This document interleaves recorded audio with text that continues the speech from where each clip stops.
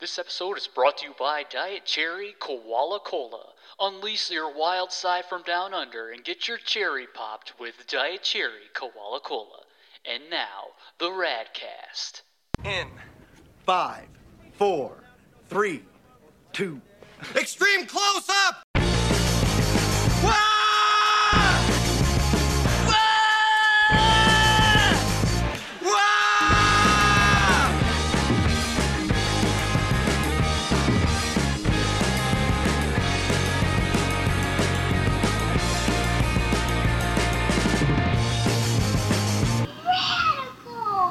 What are you looking at? I'm not looking at anything. Yeah, it's my phone's updating. Yeah, okay. Awesome. Yeah, thank you for letting me know Yeah, that. well, you're just looking. It's like, Well, I'm in thought. I'm in thought right now okay, well, because I am an introspective person and I am a strong person and you can't take that away from me. no. Well, we're gonna get started if that's okay with you. I'll allow it. Okay, thank you. This is the first episode of the Radkast. Yes, welcome to the Radkast. Yes, everybody. welcome to the Radkast, a podcast that myself and Steven are doing. Well, I guess I should introduce us if you don't even know. So I'm Matt Webster. This is my brother, Steven Webster, and we're currently on a podcast called the Proper Gentleman Podcast, in which we talk about pop culture, nostalgia, stuff of that nature. We'll sort of explore that on the Radcast, but sort of with an edge to it. Yeah. Maybe focus a bit heavily on certain areas and specific topics. So today we commemorate one of the greatest movies of all time. Oh yeah, in 80s, I get frustrated when people say a cheese classic. No, this is a great monumental movie and cinema. The 1980s classic, celebrating its 30th year on May 19th, Roadhouse. Yeah. So we're going to be talking about that coming out of the gate with a bang. We're going to be covering the movie and just giving our general thoughts on it. So Yeah, no, absolutely. And I mean, it is corny. Like it is very 80s. Right. Just watching it. It has a lot of those tropes in there, but it's just awesome. With any of those 80s action movies, there's more to it than just fighting and explosions and stuff like that, and corny dialogue. you just got to be willing to kind of think about it and dig a little deeper. And that's Sure. kind of what you find, at least that's what we found watching Roadhouse, at least prepare for this episode. I've seen it numerous times before. Sure. It's we'll get into that. Yeah. We'll get into that. But first, what we like to do on the Radcast is not just explore certain topics, but we like to talk to people. You know, we're going to have a lot of friends on here, maybe do some research on just different individuals with different perspectives to sort of give their 2 cents on particular subjects. And we'll do skits and segments, and we'll have different characters on here. Just make it a rip-roaring roller coaster good time. Yeah. And I actually had a chance, I told you about it earlier, I had a chance to sit down with, I guess you could call it our first guest, and it was pretty interesting. It was pretty interesting. Yeah, especially it was very impromptu because I remember we had decided these first 2 episodes we're not going to have a guest. It'll just be me and you because we want the listeners to kind of just know us. But then you're like, listen, this is like a once in a lifetime thing to talk to somebody like this. So we have to have So we have to have this person on. I had a chance to sit down with him and sort of pick his brain. So I think right now for the listeners, we'll just go ahead and show you that interview. So this is my interview with Zorbo the Zorbinian.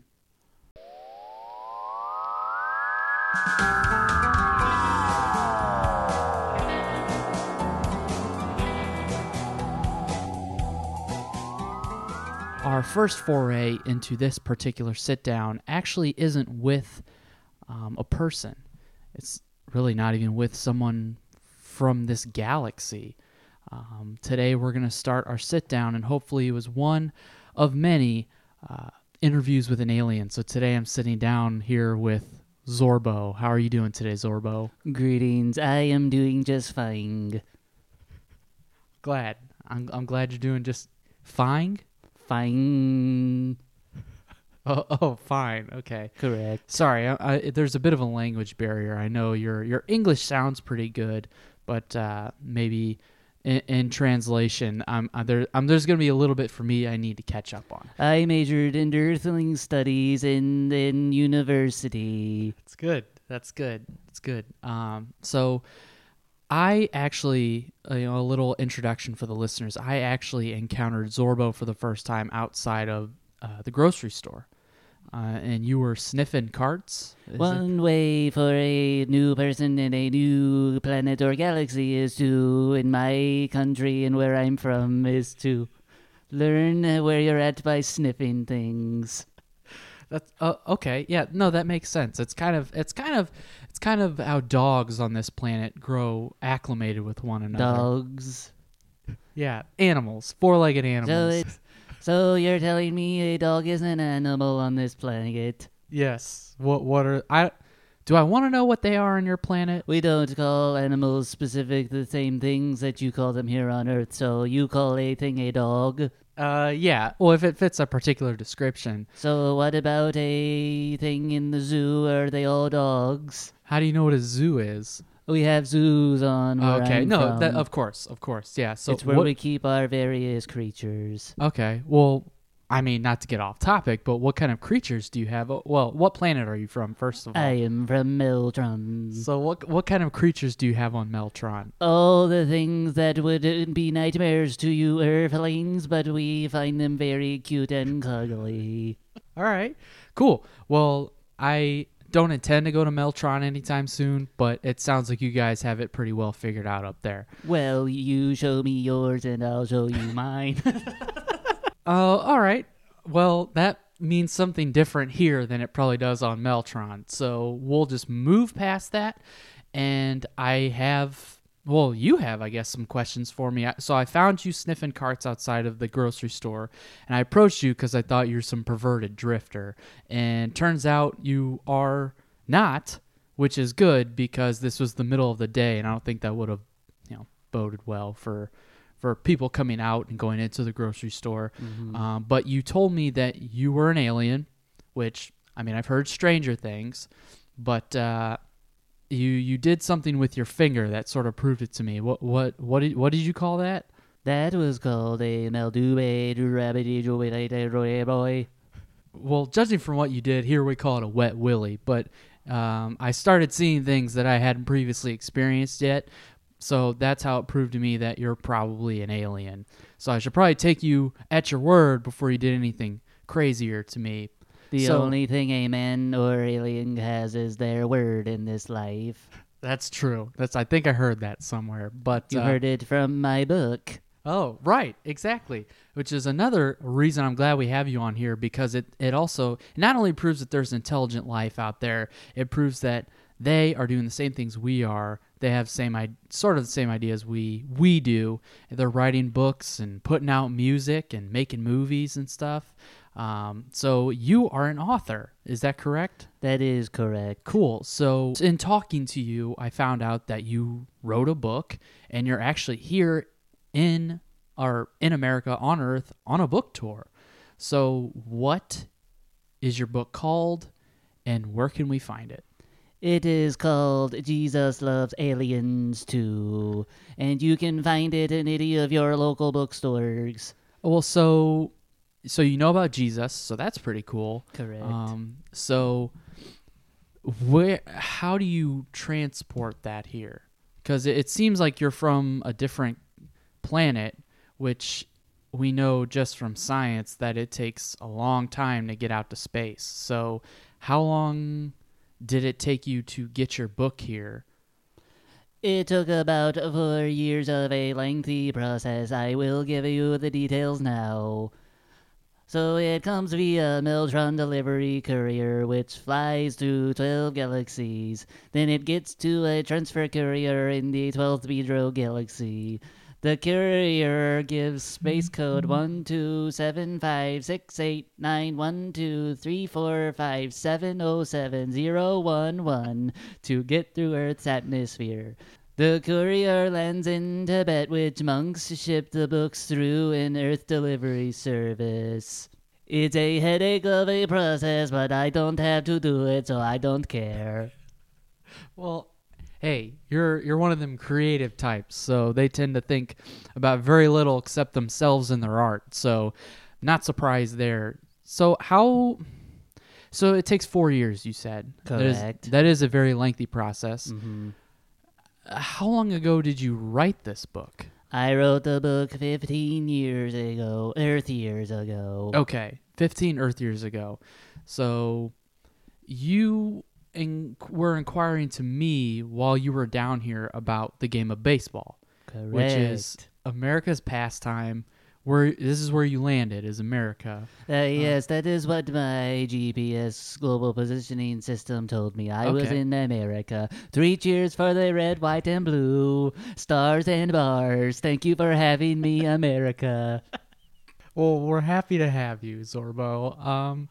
So you inquired about baseball, and more specifically about steroids in baseball. Is there any particular reason you brought up that subject? I am fascinated by this sport where an earthling hits a small sphere into an apparatus where other earthlings yell at loud volumes for the earthlings. And it was wild to me that there were earthlings who played this sport game, that they wanted to put augmented substances in their bodies to help them hit this white sphere further into the apparatus with the cheering earthlings. Yeah, that's one way of putting it. So you're telling me that in Meltron, there aren't any sports?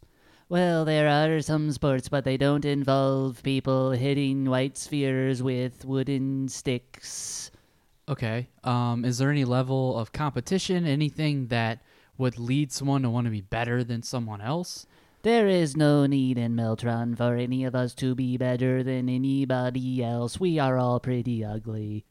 So you don't particularly understand why we would need a competitive edge and why we would pursue it in that manner. Is that correct? It is lost on me. Could you Okay. please explain what it is when these earthlings hit the ball into the apparatus? Sure. So without going too far into the game of baseball, basically with the steroid era, arguably the most exciting play in baseball is the home run. And that's what you were describing, is hitting this ball out of the ballpark. And that's what this vessel is that people are yelling and screaming. It's a baseball park.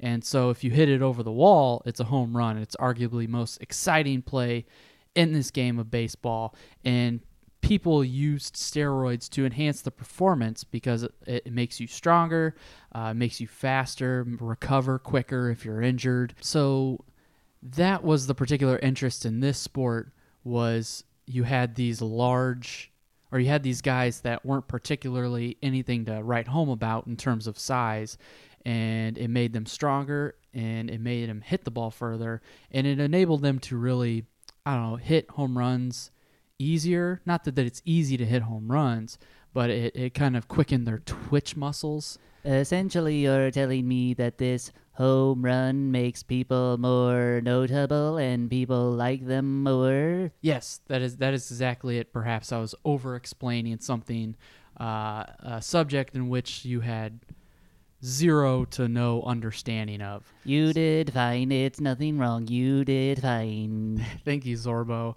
So, do you have any particular questions in regards to the subject? Like, I think you were telling me you knew some notable names from this particular era, or sort of controversial figures. There are a few that have come up in what was called the Mitchell Report, and as things with the Balco Company. Yeah. But some that come to mind right now are Mark McGuire and Sammy Sosa. It is apparent to me that Sammy Sosa was a different skin color when he played baseball than he is now. Is that correct? Yeah. I mean, there's several different factors as to why he changed that, but that is correct. When he played baseball, he was of different ethnicity, and then he got surgeries to change that. That is very strange, but I will not judge the man. That is what Jesus tells me. That's good. Is that in your book? That is in my book. That is a chapter. It's called What Jesus Tells Me. Chapter 5. So if you want to skip to it, those who are listening right now, you can and read my thoughts on what Jesus tells me. What? Anyway. Okay. So you have Sosa and you have other people like Barry Bonds. I read something that Barry Bonds said where he said he didn't know what he was taking was steroids. He said it was some sort of balm or oil that the earthling known as the trainer rubbed on him. And since other players I know of inject the steroids through a needle on their bottoms themselves, does that mean this earthling rubbed earthling human bonds on the bottom? I would assume so. He took a salve and rubbed it on his bottom.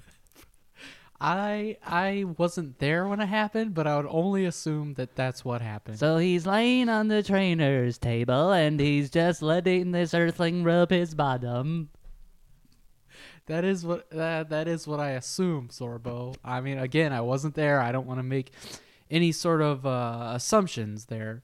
Well, there is one last earthling that I know notable for the steroid use, and that his name is Jose Canseco. Yes. He wrote a book, just like I wrote a book. Yeah, a little different subject. Well, though. back in the Earth year 2005, he wrote a book that exposed steroid users. Does this mean he is your favorite warrior here on Earth? Well, not necessarily. Here on Earth, we view that a little differently than you might view it in Meltron. Please explain to me what is the difference. So, with baseball and competition in general, there's a certain code of ethics, I guess, a lot of unwritten rules in regards to how you play the game, a lot of tradition that people like to uphold. And with these steroid users, people felt like they were betrayed, like people let them down, that they created this excitement for a sport that was becoming kind of antiquated, and they, no pun intended, kind of injected some life into it. And what people thought was just good, wholesome excitement, good, wholesome baseball ended up being a sense of betrayal. They felt like these players weren't necessarily going through this self-improvement by the most honest means. And so baseball, a game of purity to a lot of people, was sort of tainted. And Jose Canseco was sort of persona non grata, public enemy number one, because not only was he exposing all these players, he was boasting about actually how he introduced these players to this drug, this substance. This does not sound like a very honorable man. Can you tell me a little more about Jose Canseco? Yeah, he's actually not really the nicest guy. I think he wore women's clothes. Oh. Yeah. So he liked to put the syringes on. You know what high heels are? I am familiar with high heels. Okay, so he liked to tape the syringes on these stiletto heels and kick the guys in their butts. So yeah, it wasn't. And again, this came out in the Mitchell report. Actually, no, he put it in his book. Oh. And so he used to just wind up and he used to say batter up, even though he was kicking someone. He's not the smartest guy.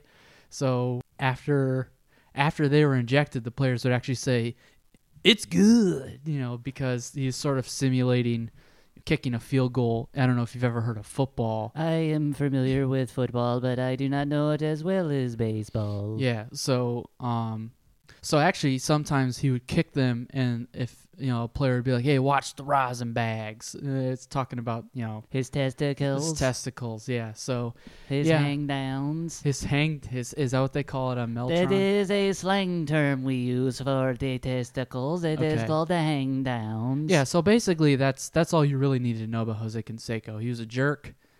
He used to dress in women's clothes. He said it was for the entertainment of his teammates, but I think I heard some reports that people would catch him looking at himself in the mirror going, Sounds like a very interesting human yeah, being. and he would use stiletto heels actually to inject people in the butt by kicking them. It is very fascinating to me. I think I might reach out to Jose Canseco. Sure. Maybe he needs a friend to talk to. Yeah, well, he's currently in the forests of America searching for Bigfoot. So enough about that. It's kind of negative. I had one more question before I brought this to a close, if that's okay. There was a movie that came out about 40 years ago called E.T. This might sound like a silly question, but maybe you knew someone like E.T. Have you seen the movie? What do you think about it? Just kind of your thoughts. E.T. can lick my left nut, my right and my two middle ones too. So you're not a huge fan of E.T.? No, not particularly. Okay, well, Zorbo, I can honestly say it's been a pleasure. Hopefully you can drop by again. How long are you staying on Earth? I am on Earth until I can go to all 50 states and the hundreds of beautiful countries you have on here to talk about my book, so it will be quite a while, Okay. so I would love to be on again. Yeah, please, absolutely. And while you're here, continue to gain some info. And if you ever have any questions, hit us up. Let us know, and we'd be happy to have you on the Radkast again. Thank you very much, and tell your brother I say hello. I will tell him that. Thank you very much, Zorbo. Well, Matt, I say you conducted yourself very well in that interview. There's a lot to unpack with what that guy was saying. Yeah. So it's definitely something that we can think about while we're on break. So what we're going to do right now is we're just going to take a quick break, but when we come back, we're going to dive into Roadhouse. Can I buy you guys a drink? Guess not. Patrick Swayze is Dalton. I thought you'd be bigger. Opinions vary. When he's around, anything can happen, How does a guy like you end up a bouncer? Just lucky, I guess. and usually does. If somebody gets in your face, I want you to be nice. Ask him to walk, but be nice. I'm so hungry I could eat an alien. Well, not our new friend Zorbo. Not Zorbo. Maybe one of those tasty creatures at a zoo. Maybe, yeah. You think Zorbo brought a friend with him? I should have asked him. That's okay. Maybe we'll get some nice alien creature Nuggets. meat one of these days. Alien nuggets with some barbecue sauce, or maybe a ketchup barbecue sauce mix. You're making me feel funny. Yeah. I'm salivating right now. It's not just hunger I'm feeling. Oh, well. Okay, well, welcome back to the Radkast. Hi, everybody. Yeah. So, like we said at the top of the show, we have a pretty solid subject opening up this first edition. Oh, yeah. And we're going to be talking about Roadhouse. Yes. The Patrick Swayze, rip-roaring, badass classic. Oh, yeah. Roadhouse. Yeah. There's we're going to get into it, but there's just so much about this movie that it's something that people say, oh, you have to see Roadhouse. If you like 80s movies, if you like 80s. It's such a good guy movie. Yeah, it's a guy movie. You got to go. There's a guy in it. You need to sit down with your buddies and watch it with the guys. Yeah, no girls allowed. Yeah. No girls allowed. If you got to touch each other in excitement, you got to touch each other. There's a lot of TNA in this movie, a lot of TNA. You got to touch somebody because no girls allowed. Yeah, when you start having weird feelings, you gotta help each other out. That's not how we feel when we No, watch this movie. no. I'd say most people don't, but I'm not going to judge. No, I don't care. But anyway, it's one of those movies that people recommend you see if you like 80s It's movies. definitely in the conversation for like guilty pleasure movies. Yeah. But I don't particularly feel guilty about watching No. it. it's a movie that I just like. I don't think you should feel guilty about the things that you like unless you No. kill people. Yeah, exactly. But then maybe you should be guilty by a court of law. yeah, exactly. Guilty until proven guilty. Yeah, I don't care if you get pleasure from it. Yeah, no Anyway, way. We got to get back on topic here. Get off the pleasure train. Take a piss or get off the pot. It doesn't make any sense. We have to get to this, okay? Yeah, okay. Because I really am hungry. And Yeah. we don't have Zorbinian creature nuggets. Yeah, So- exactly.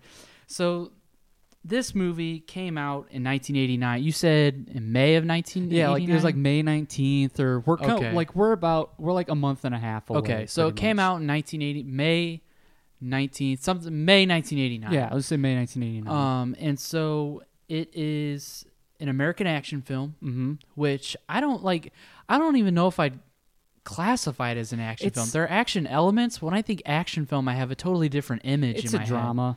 It's a It's a drama. drama. It's a romance. There's some, there's some funny images in this movie. Yeah. It's cornball. There's some Yeah. cornball, cheesy 80s stuff in it, which to us watching it now, having a different perspective on things, it's funny. Yeah. But there's some intentionally funny stuff in here. So yeah, it's a smorgasbord of sorts. Yeah. But if you had to ask anyone to classify it in one genre, you could probably say action. Action, I think, is a safe bet.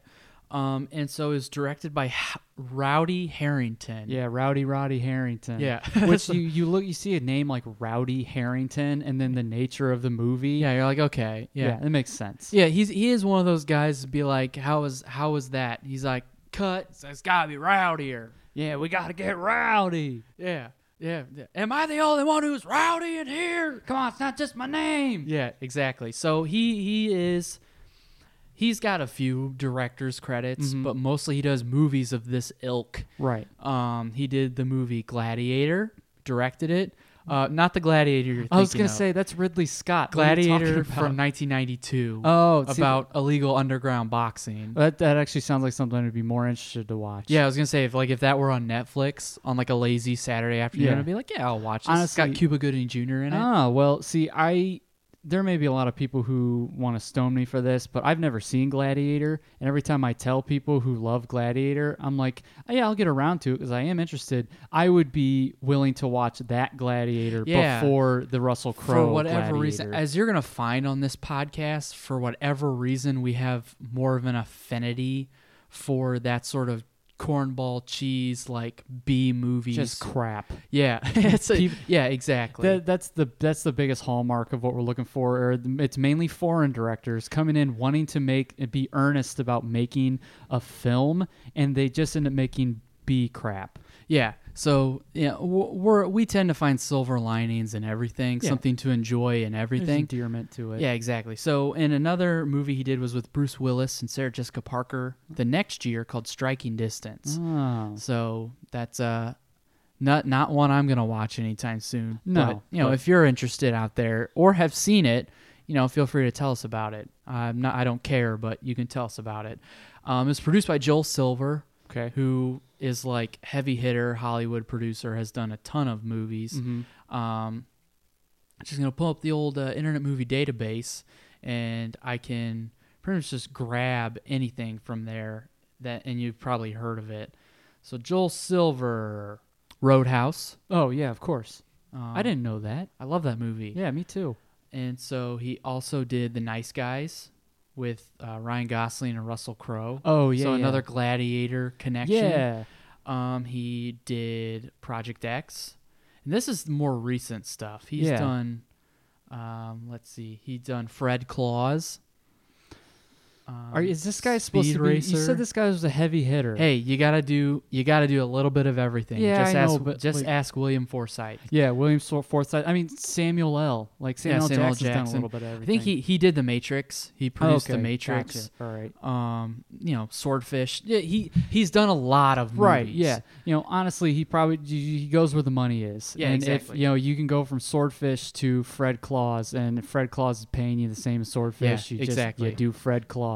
Plus, you get to work with Vince Vaughn. And, what a delightful human being. Sorry. The composer's Michael Kamen. Ooh, yeah. Who did X-Men, Die Hard, All the Lethal Weapons, Adventures in Babysitting. I learned who Michael Kamen was because he did a concert with he was conducting the San Francisco Symphony Orchestra, and they're playing with Metallica. Yeah. And so I used to watch that concert a lot. And so that's, some of the crew. You've got Patrick Swayze in this movie, Point Break, Dirty Dancing, of course. Kelly Lynch, so Drugstore Cowboy, Curly Sue. Yeah. Let's see, Ben Gazzara. But yeah, famous character actor, who's incredible in this movie. For those of you that may have seen The Big Lebowski, he plays the adult film director in The Big Lebowski. Yeah, and speaking of The Big Lebowski, Sam Elliott. Jackie Treehorn. Sam Elliott. Sam Elliott is this. I'm sorry, Sam Elliott's had a legendary career, but to me, Wade Garrett is his best role. Yeah, and you can have your Morgan Freemans. You can have everybody using Morgan Freeman for anything. If I'm going to pick the voice of God, I'm either going to pick Sam Elliott or Lance Henriksen. Yeah, exactly. Or Keith David, who's also in this movie. Or Keith David, who has one speaking part but he's like in the opening credits. Yeah. So, and then Terry Funk, hardcore wrestling legend. And even before that, just professional wrestling legend. Exactly. Former NWA world champion, former ECW king champion. of the death match in Japan. Yeah, exactly. So, legend. A lot of like acumen in this movie. Oh, yeah. People who are notable for things. Yep. So that's some of the cast, some of the crew. Steven, do you want to give us a quick rundown of what this movie's about? Like Cliff Notes version. Yeah. What this movie's so about. Pretty much without going into a lot of detail, it follows this character by the name of Dalton, who is a cooler, who pretty much, a common misconception, and I can maybe see it because in the movie he kind of refers himself as a bouncer. Yeah. But he is like the manager of all the bouncers. Yeah. He doesn't really get involved in anything unless he really has to. He's making sure that they're doing their job. Yeah.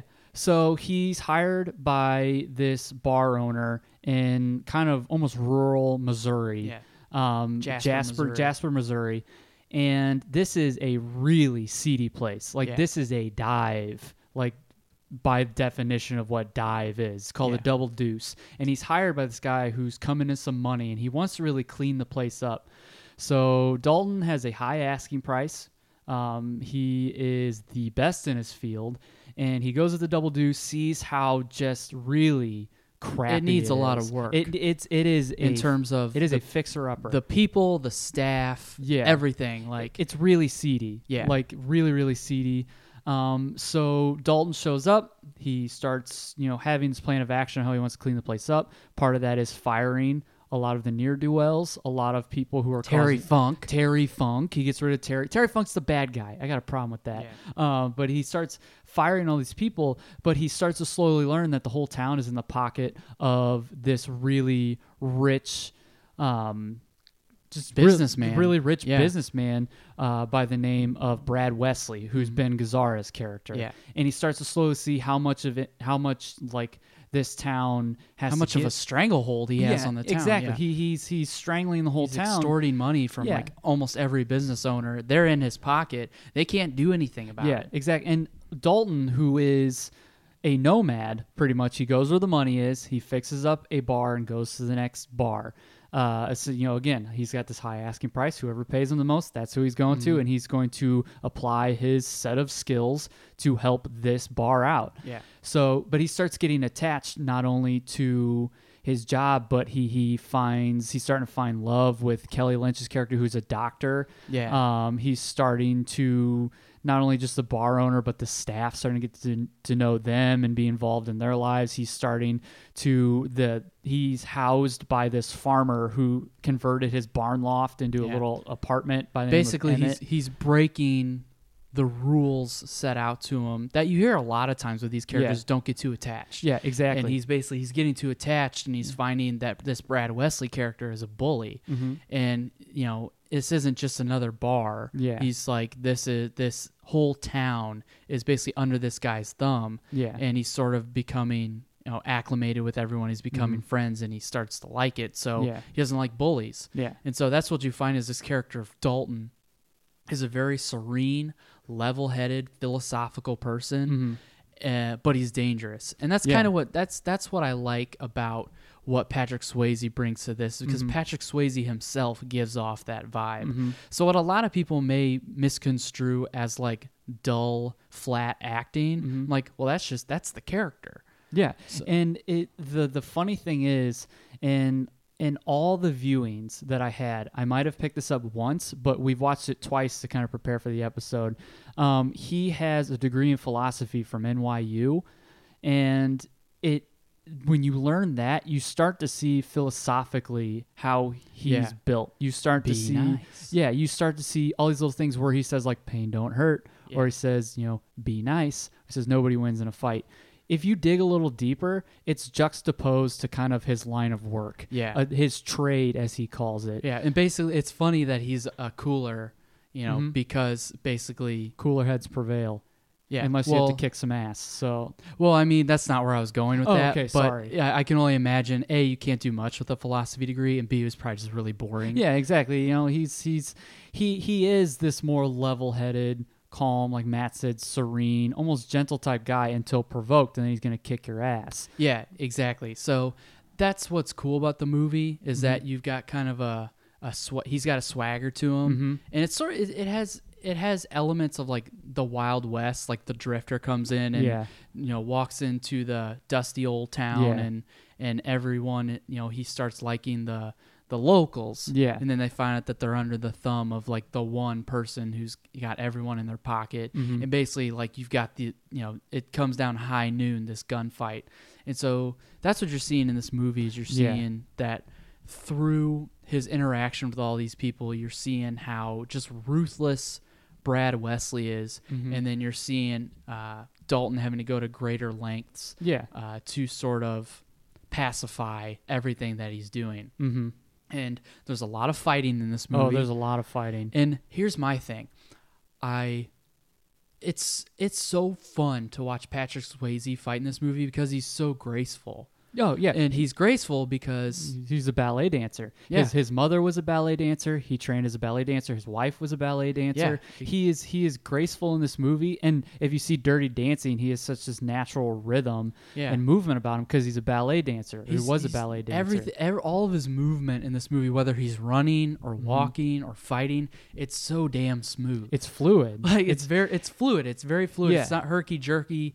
When he's fighting, like at one point he's on the porch of the Double Deuce and he's fighting like 3 or 4 guys, and the fighting, it's not super unrealistic. Obviously it's choreographed, so it's not super unrealistic of like 1 on 3, the one guy standing there waiting to get his turn to get his ass kicked. Like, no, it's the way the movement of it is very, very fluid, like you said. It's like a beautiful dance. Yeah, exactly. But to kind of continue with kind of the framework. So he's running all this, but he's starting to make a difference. He's starting to help the place out. You see, they have a lot of continual, like a lot of the Double Deuce.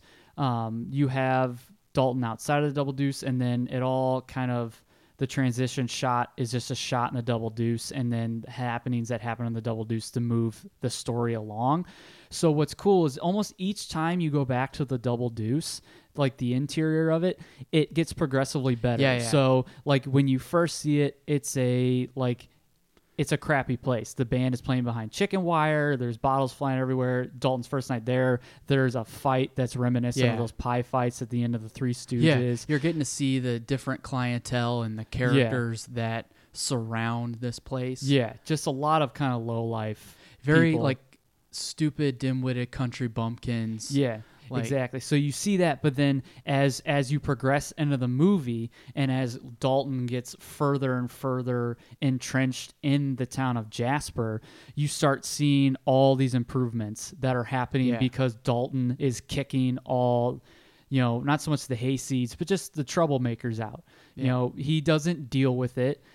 He's trained his bar staff to not deal with it, so you're getting more and more, instead of the bumpkin who chuckles or like a hayseed or talks like Gomer Pyle, you're getting more of the white collar crowd mixed in with the bar crowd and everything. They're coming. You can tell because there's a scene in which you've seen how he's making improvements, and you've seen with the difference he's making, and there's a scene where there's a tracking shot and it's panning down and the exterior is all fixed up and there's like lines out the door of people, so you can tell that people have come from far and wide to come to like the all new Double Deuce.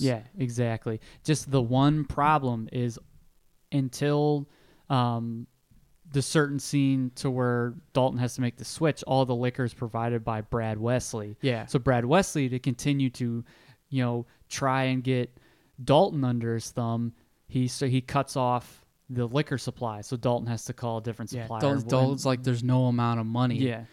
Or what did he say? He's like, what's it? How much am I gonna have to pay you to come to come work for me? He's like, there's no amount of money. So basically, he shuts down Brad Wesley. Then no one else has done that. So we continue to see kind of this forward progression, and there's a scene to where he starts learning a little more about Brad Wesley and his connection to everybody in the town, and he calls his buddy who taught him everything that he knows and who he's learned a lot from. He's been partners with a gentleman. Enter Sam Elliott. Yeah, enter Wade Garrett. Yeah. Wade motherflipping Garrett. Yeah. Who steals any scene that he's in. Yeah, absolutely. Yeah. And Sam Elliott, he looks different in this movie. He's not Yeah. like, his hair's long and flowing, and he's got a lot of scruff, and you can tell he's been in a lot of fights. You can tell he's weathered.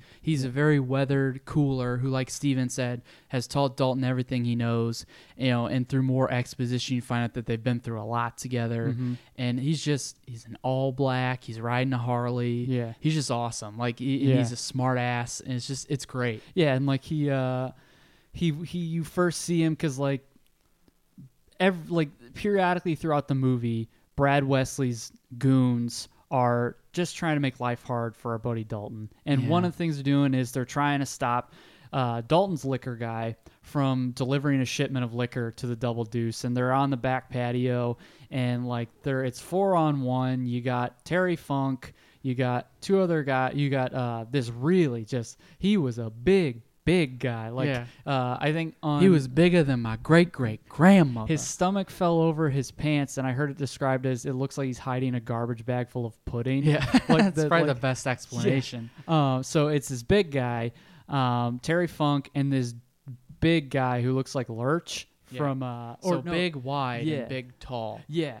So it's every type of person is just 4-on-1 beating up Dalton, and he's just Wade Garrett. Sam Elliott walks back, and he's like, hey, mijo. That's the thing. He always calls him mijo. He calls him amigo, stuff like that. He's like, hey, mijo. What are you up to? And Terry Funk's funny. It's so funny because in that scene, he's walking out, and Patrick Swayze is being held by his arms, getting punched in the stomach by Terry Funk, and he just comes out and just nonchalant, hey, mijo. Yeah. He's like, what are you up to? And they're like, stay out of this, old man, and all that. You stay out of this, Dad. Yeah.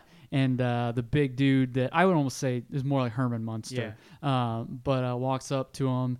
He's like, what are you looking at, dickless? And he's like, well, I sure as hell ain't going to show you my dick. And he just kicks him in the leg, punches him in the balls, and kicks him in the legs. What's great, too, is there's kind of almost... There's exposition and almost foreshadowing that until you kind of make the connection, you kind of forget about it. Because a scene or two before, Dalton goes up to one of the heavier set bouncers, bigger guy, and he's like, you kick a man, it doesn't matter how big a guy is, you kick a man in the knees, you drop him. And one of the first things Wade Garrett does is he kicks this Herman Munster guy in the knees, and I'm like, I know where you learned that. Yeah, exactly. Yeah. So you were talking about exposition, and that's another thing that's interesting about Dalton is there's an air of mystery around him. Yeah. He's well known in the world of bouncers and coolers and stuff like that. There's stories going around about him. Right. Just because he's a nomad, he's going around everywhere, and so word travels. And so as the movie unfolds, you start to see, rumors turn into real things. So at one point, he's at the Double Deuce for the first time, and two of the bouncers are talking. They're like, dude, that's Dalton. He's like, heard he ripped a man's throat out once. And then the other dude's like, no way.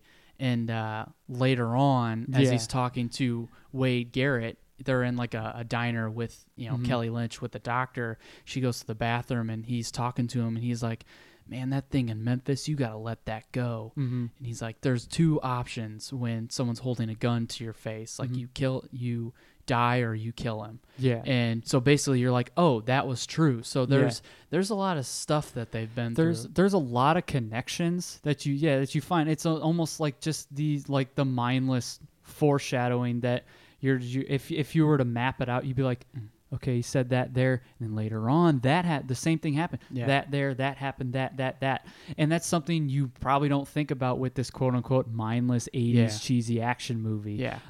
But we continue, we see and hear through exposition what kind of relationship Wade Garrett and Dalton have.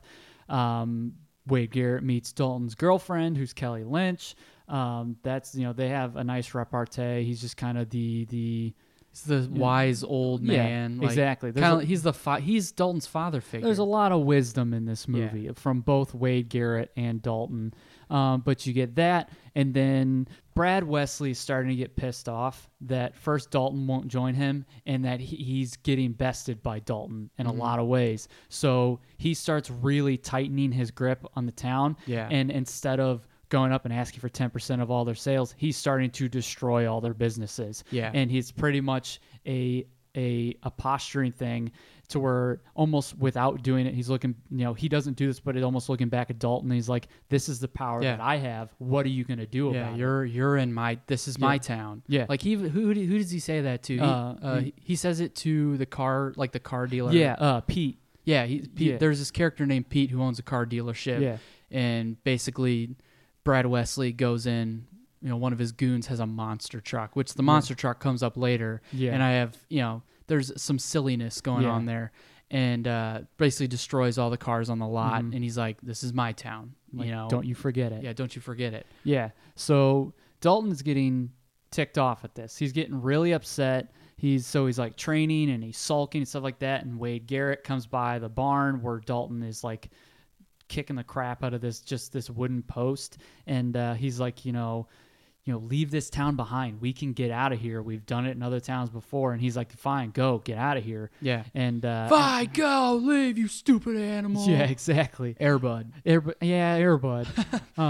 But like he's talking to him, and like Dalton almost snaps on Wade Garrett. Yeah. And it's a shot where he swings around, just not thinking he's about to hit Wade, and Wade just catches. It's a very the punch. sobering moment. He's like, "You don't want to do this." He's like, this. "I love you, mijo." Yeah, you've taught me more than I ever taught you. So basically, from there, the final nail in the coffin for Dalton was one of Brad Wesley's goons kills Wade Garrett. I almost said Brad Garrett.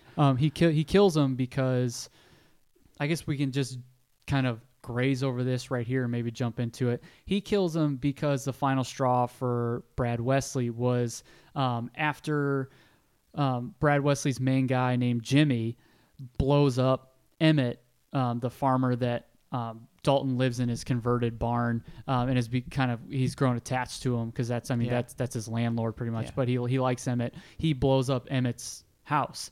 And Dalton gets him out of like the fiery wreckage, but he sees Jimmy riding away on a 4-wheeler. Stops him. Basically, there's a final fight between the two, and it's pretty intense. The music is reaching its fever pitch, and Dalton rips his throat out. He rips out Jimmy's throat. Because Jimmy pulls a gun on him. Yeah, Jimmy pulls a gun on him. So he's like, I'm gonna kill you the old-fashioned way. He's like, you can either die or you can kill him. Yeah.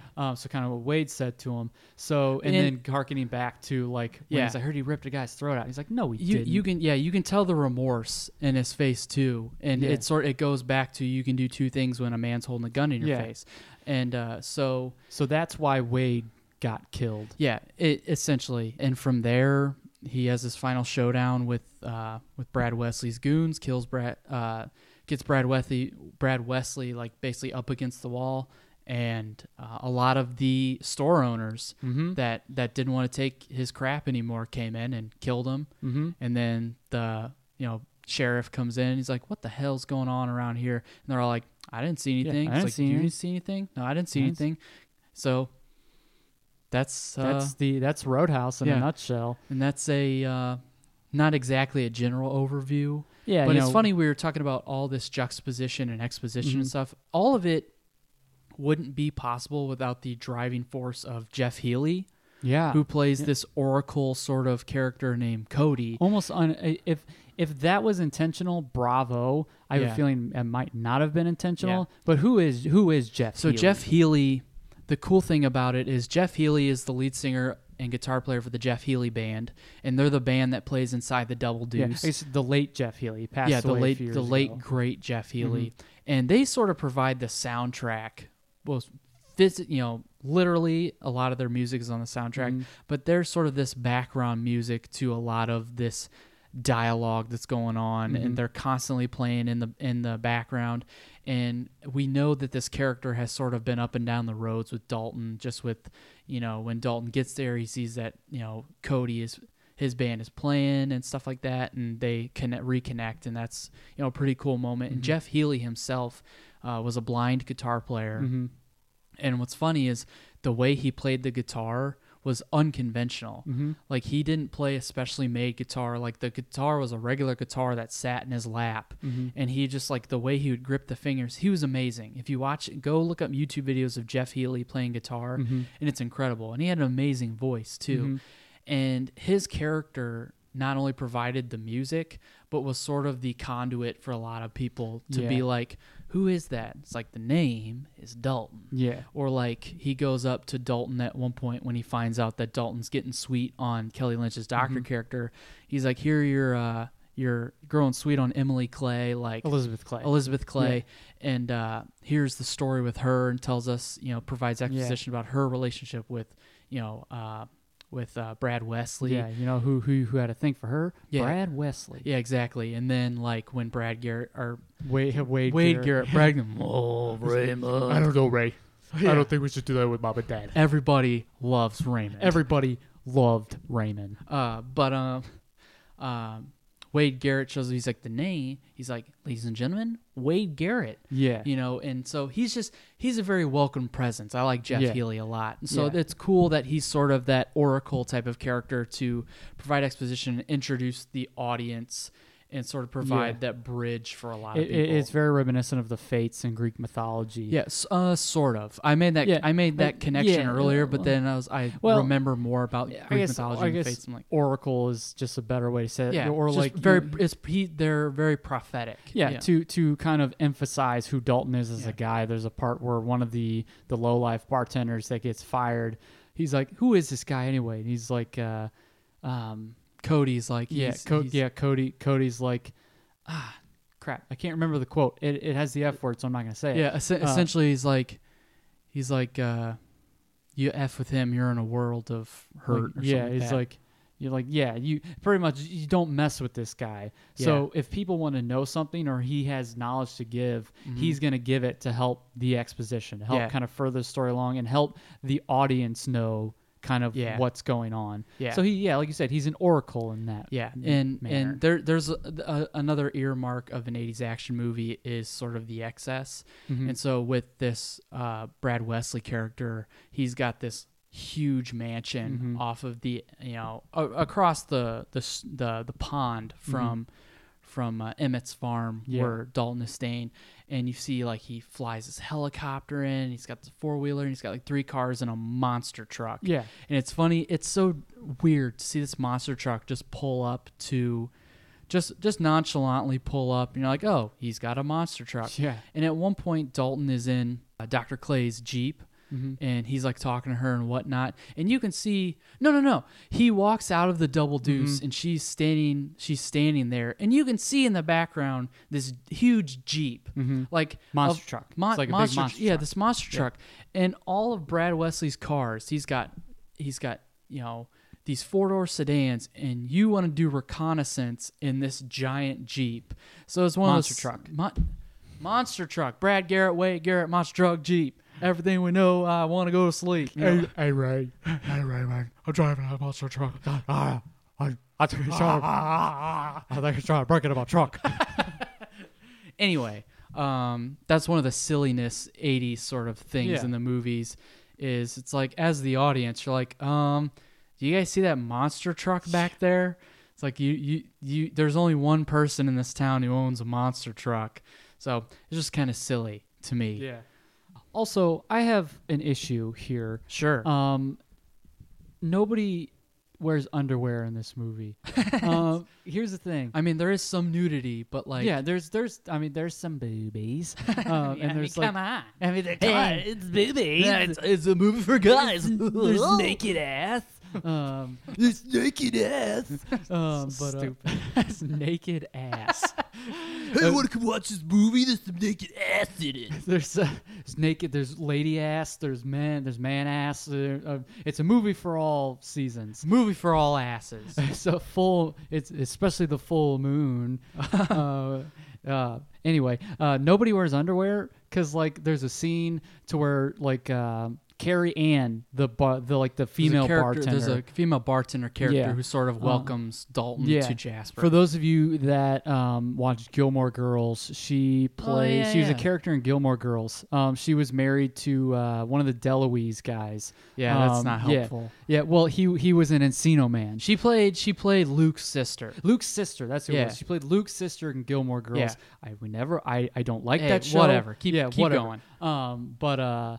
So she's up there, and like Dalton sleeps naked, and he gets out of the bed, and you see Patrick Swayze's ass, and then he just puts his jeans on. He didn't put underwear on. There's no barrier. Yeah, have you worn jeans before? Like, I don't want to see like Swayze butt, but like the most uncomfortable thing to me about that was he put jeans on, no underwear, and then like Wade Garrett is showing a scar that he had, which is close to his crotch. Yeah, and he's not wearing underwear either. like what? Have you guys I don't know when I was a kid, but I can remember as a teenager or as an adult, I only went around wearing jeans without any underwear once, and it was super uncomfortable. These guys are tougher than nails, so I mean they're tougher than I am. I can't do it, but that kind of bothered me. Yeah, it's an interesting thing to pay attention to. Yeah, I mean it is kind of right in your face. So right, yeah, I get it. Yeah, so I love this movie. It's great. It's that. Here's the thing. I like those movies that have some corn and cheese to them. Yeah. And that are really, I guess, that have, for lack of a better term, machismo. Yeah. Because, it's silly, it's goofy, it's purely an escape, it's entertainment. Yeah. And as long as you can sit there and realize something is of its time, you'd be like, this is fun. And with action movies, whether you think the fighting is pointless or there's pointless explosions or whatever, it's just there's something inside of you as a person that is just like, you know what, that's awesome. Mm-hmm.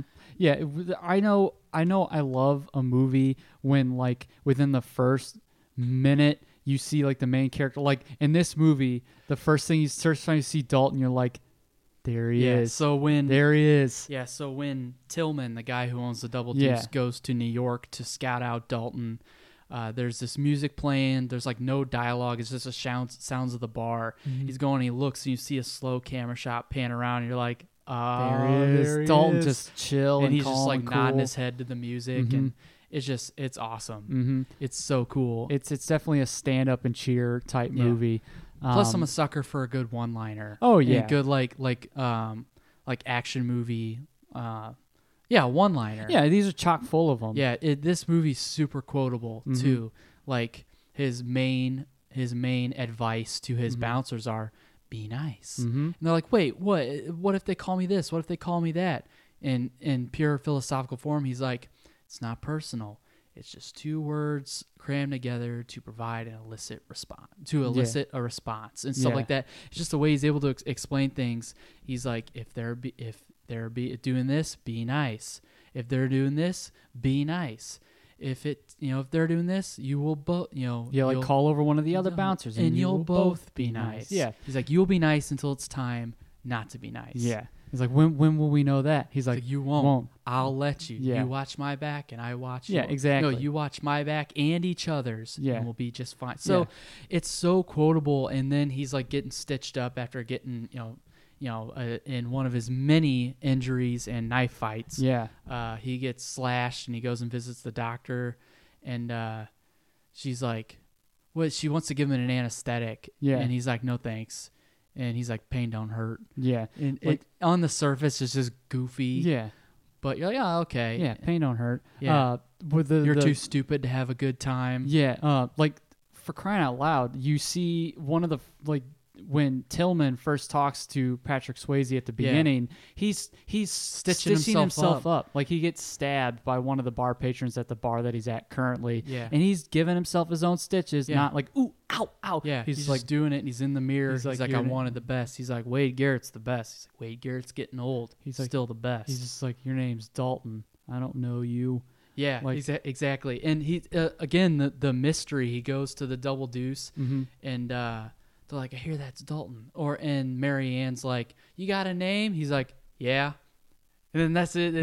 And then one of the bartenders, who is played by John Doe from the famous X. punk band The X. They did really known. They're known a lot by more people for doing the cover of Wild Thing, which was in Major League. Yeah, but he's like, hey, you got a name? He's like, coffee, black. Yeah, like, exactly. Like, why do I need to give? What does my name have to do with anything? It's just that level of mystery. Well, also, he's like, you gonna help us or not? I think it's a kind of a silly line, and it's probably the most quoted thing from the movie, but something that really shows that there's this air of mystery is anytime people are done talking with them for the first time and I've heard of them, they're like, I thought you'd be bigger. Yeah, and like Marianne at one point is laughing. He's like, what is the joke? Yeah. He's like, I thought you'd be bigger. He's like, seems like everywhere I go, I hear that same joke. Carrie Ann. Yeah. Carrie Ann. Carrie Ann. He's like this mythological figure. And that's why I thought you'd be bigger is so effective. Yeah. Because everyone has this knows about him. They have this image of him being this badass, and you obviously expect him to be this imposing figure. Yeah. And they're like, I thought you'd be bigger. Yeah. And it's like you hear all these tall tales, and you hear about or you hear about John Henry. Yeah. Like doing all this stuff, and you see he's like the size of Gary Coleman. Yeah. I thought you'd be bigger. Dalton's not the size of Gary Coleman. No, John Henry's the size of Gary Coleman. Yeah, that's been well established. I think they even said that in the tall tale. No one even knew who Gary Coleman was at that time. They're like, he's the size of Gary Coleman. And you mean like a coal man? No, Gary Coleman. He Different was in Strokes. What's happening? Talking about Willis. What are you talking about, Willis? His father, his adopted father, was Conrad Bain. Yeah. Get with it. Early 20th century. Yeah, exactly. And that's how Different Strokes came to be. I know. Yeah, that's what I'm trying to tell people. So as we're wrapping up, I love Roadhouse. Go check it out. You'll find that's going to be a trend that a lot of the movies we talk about are sort of those guilty pleasure, quote unquote, like cheese. Yeah. Just fun, just movies you grow up with. Mm-hmm. Very rarely are we going to sit here and talk about critically. You're not going to hear us talk about The Shawshank Redemption, even though I love that movie. Yeah. But a lot of the things that I like and that we find rad and we find fun are those cheesy movies. Yeah. And so Roadhouse is one of those. One thing before we sign off on Roadhouse and we take a quick break, there's this one line where Dalton's first time at the Double Deuce and he sees, oh, that's Cody and his band. And you can tell by the look on his face, he's like, fine, people I know. Yeah. And he goes up to them and they take a break to go drain the main vein. Yeah, as Jeff Healy says. And he goes up to him and the band is like, oh, hey, Dalton. He goes up to him and he hands him a towel. He's like, hey, thanks, man. And he's like, you play pretty good for a blind white boy. And he's like, yeah, and I thought you'd be bigger. Like, and they embrace and they and know stuff. each other. And Cody, Jeff Healy, the blind guy, says, it's good to see you, man. Yeah. So you kind of tilt your head and you're like, okay. Yeah, you didn't feel my face. Seeing much of anything. Yeah. But I just thought that was funny. There's a lot of scene references that Cody says. There's a couple more where I'm like, why are you giving the blind guy those sight references? Exactly. So, I don't know. But Roadhouse is awesome. Go check it out. Would you dare say that Roadhouse is rad? Oh, it is definitely rad. I also, I just remembered, just because it ties in my favorite action movie of all time, Die Hard. Michael Kamen, like Matt said, was the composer of that movie. And the climactic fight between Jimmy, Brad Wesley's main guy, and Dalton is very reminiscent of the score in Die Hard, where especially the part where Hans Gruber is falling out of the building. Yeah. So yeah, check that out too if you like Die Hard. So that's our scatterbrained take on Roadhouse. Yeah, we kind of went everywhere because we think Roadhouse is rad. Mm-hmm. So we're gonna take a quick break, and then when we come back, we will give our closing thoughts and then sign off. Be nice. If somebody gets in your face, I want you to be nice. I want you to be nice. Until it's time to not be nice. All right. Well, the first episode of the Radkast is in the books. Yep, in the can. Yeah. How are you doing? You okay? I think I'll be all right. Oh, please. I'm just. Oh man, I'm just so hungry. I'm hungry too. I'm very hungry. I'm very hungry. We're gonna Postmates it up here. Yeah, I think so. Yeah. All right. So hopefully you enjoyed that We're looking forward to many, many more chances to talk about things that we like. And that's the thing is, we're not trying to make it too personal to just us. It's like, these are the things that we find rad, but as an extension, the topics aren't so inside that you're like, I don't want to listen to these two guys talk about a bunch of inside jokes or a bunch of their personal experiences. We do this as an extension to the experience of a lot of people as a whole. Yeah. So hopefully a lot of people can listen and be like, oh, I love that about Roadhouse too. Or also. Yeah, because there was a Roadhouse too. Yeah, I'm not going to watch that. It's got a Jimmy from That Thing You Do in it.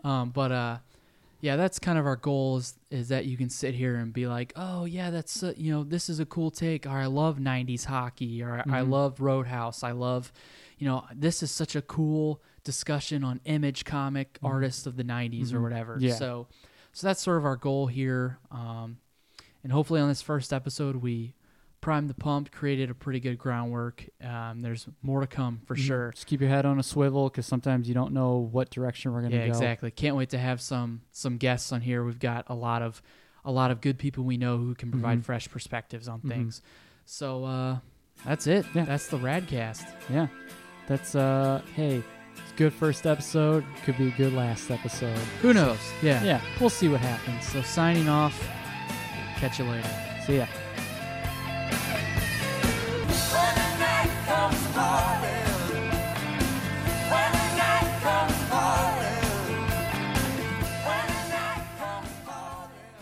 This concludes our broadcast day.